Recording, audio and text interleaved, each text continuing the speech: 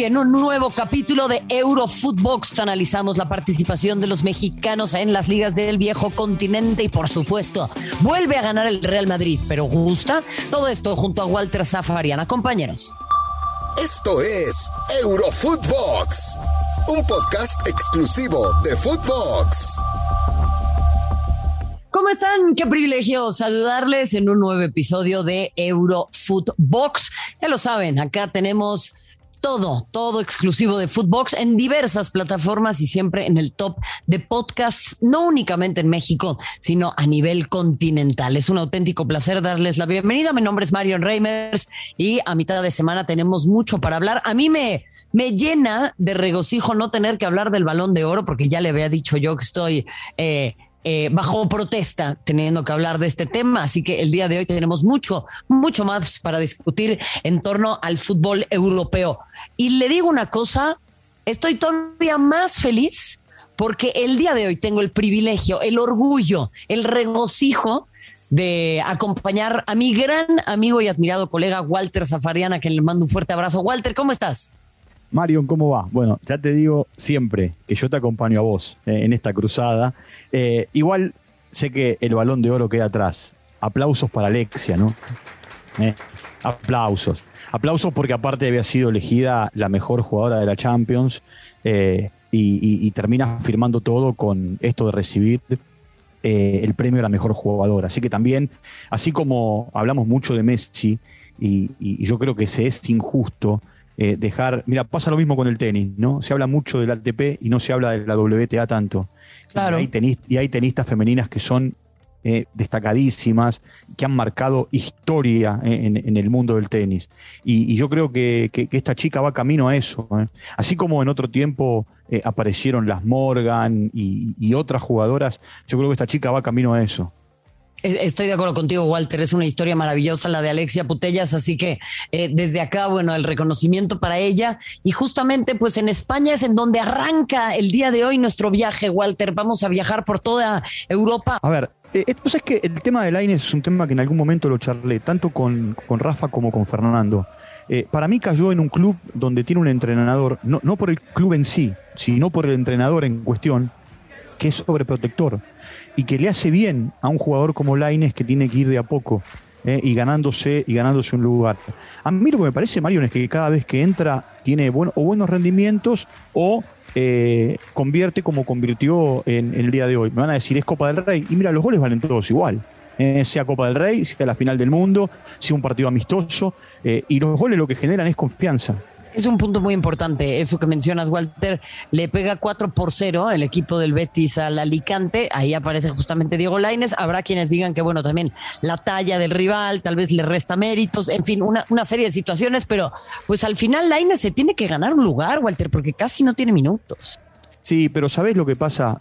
Yo creo que él está en un club que tiene un entrenador, como te dije, como Pellegrini, que es sobreprotector, que lo va a llevar de a poco. Pero él tiene algo a su favor, porque él tiene a un consagrado del fútbol mexicano a su lado como Guardado. Y Guardado lo va guiando. Y si Pellegrini no le da más minutos, no es porque no confíe en él, es porque lo quiere llevar de a poco. Vos fijate que cada vez que juega rinde. Claro. Ahora, dime una cosa, Walter. En ese sentido, y quiero que seas franco y honesto y frontal, como lo eres siempre, lo has sido a lo largo de tu carrera. ¿Es de verdad un futbolista distinto, Lainez? O acá otra vez en México estamos viendo una fata morgana queriendo imaginarnos algo como para llenar ese vacío futbolístico que luego existe. ¿Sabe? Te lo voy a definir de esta manera. Para mí es un diamante en bruto, que deben pulirlo. Y como te dije recién, cayó en manos de un entrenador que sabe pulir diamantes en bruto. El tema es la confianza, no la confianza del entrenador, sino la autoconfianza de él, cómo él se pone esa zanahoria por delante para ir por nuevos objetivos y de qué manera él sabe ubicar su cabeza. Ya esto no tiene que ver con el mundo futbolístico, sino tiene que ver con el mundo de la psicología y el coaching. Cómo él sabe ubicar su cabeza sabiendo que en México tenía, no digo todo a su merced, pero que era una buena figura. Y acá en el fútbol español, en el Betis, es uno más. Es uno más que muchas veces va no al banco de los suplentes, va al palco a ver a sus compañeros desde una tribuna. No, y eso está durísimo, ¿eh? Eso está durísimo. Y a ver, es un punto muy importante el que mencionas, Walter, porque en el fútbol mexicano de repente los jugadores están muy acomodados, tienen grandes sueldos, están acostumbrados a hacer figuras y no en todos lados es así. Y así pasa también, por ejemplo, con el fichaje más caro en la historia, el Napoli. En algún momento ahí está el Chucky Lozano, 73 minutos, claro, en este empate a 2 goles contra Sassuolo. ¿Cuándo dará el salto de calidad Lozano o este es su tope, Walter? Mira, es un jugador que me encanta. No, es un jugador que a mí me encanta. A mí me encanta y yo creo que le están dando muchos minutos en el Napoli. Y acá otra vez, es difícil salir de la zona de confort, Marión. Muy difícil. A ver, no es que no se pueda. Sí se puede. A ver, vos en tu país sos figura, tenés fama, tenés buenos contratos, los clubes te protegen, tenés el seleccionado, haciendo mucho o poco tenés el seleccionado porque te ganaste un nombre. Y acá llegás, en el caso de Lozano, a un idioma distinto, llegás a una cultura distinta desde lo futbolístico. El sur de Italia es una cosa, el norte es otra. No por cómo se juega. Es cierto que él venía de otra experiencia europea, pero también es cierto que salir de la zona de confort hoy es muy complicado. Mirá, yo veía a Guardado en una serie que se llama Six Dreams, que está en Amazon, y él te muestra ahí, por supuesto se meten en la vida diaria de él, y él te muestra cómo lo que hace es saltar obstáculos. No solamente lesiones, obstáculos de no jugar, obstáculos de que el entrenador de turno le diga, mira, la verdad, hoy hay otro futbolista que está mejor, y él se reinventa, hasta muchas veces, ¿sabes qué? Buscando otras posiciones en la cancha. Si Lozano juega de una determinada manera, o Lainez juega de una determinada manera, para que el técnico los consideren más, o tienen que romperse el alma entrenando el doble, o reinventarse en posiciones. No van a ser ni los primeros ni los últimos en reinventarse en posiciones. Y ahí necesita también un entrenador que lo sepa llevar, tiene que brillar Lozano. De repente se dice también, Walter, que por ahí puede ser caprichoso el mexicano. Los dos tienen entrenadores que son sobreprotectores, tanto uno como el otro. A ver, el capricho es muy del latino, no es solo del mexicano. ¿Sabés cuántos jugadores? Acá no es que estoy exceptuando al centroamericano, te voy a hablar del sudamericano. ¿Sabés cuántos jugadores sudamericanos se han vuelto a los países de orígenes por la no adaptación? Y cuando te hablo de la no adaptación, pero hasta en España, que el idioma es el mismo. Ese es un tema, Walter, y me gusta que hagas esa precisión porque de repente en Centroamérica o en México en particular hablamos mucho de lo difícil que le cuesta o lo difícil que es para los jugadores adaptarse, ¿no? De lo complicado que puede porque llegar a ser. Se van cada vez más jóvenes, Mario. Claro. Se van cada vez más chicos. Es más, mirá. Y cada vez abusan más de ellos, Walter. Pero por supuesto, porque aparte cada vez firman contratos más grandes y esos contratos más grandes los obligan a cumplir con un montón de requisitos.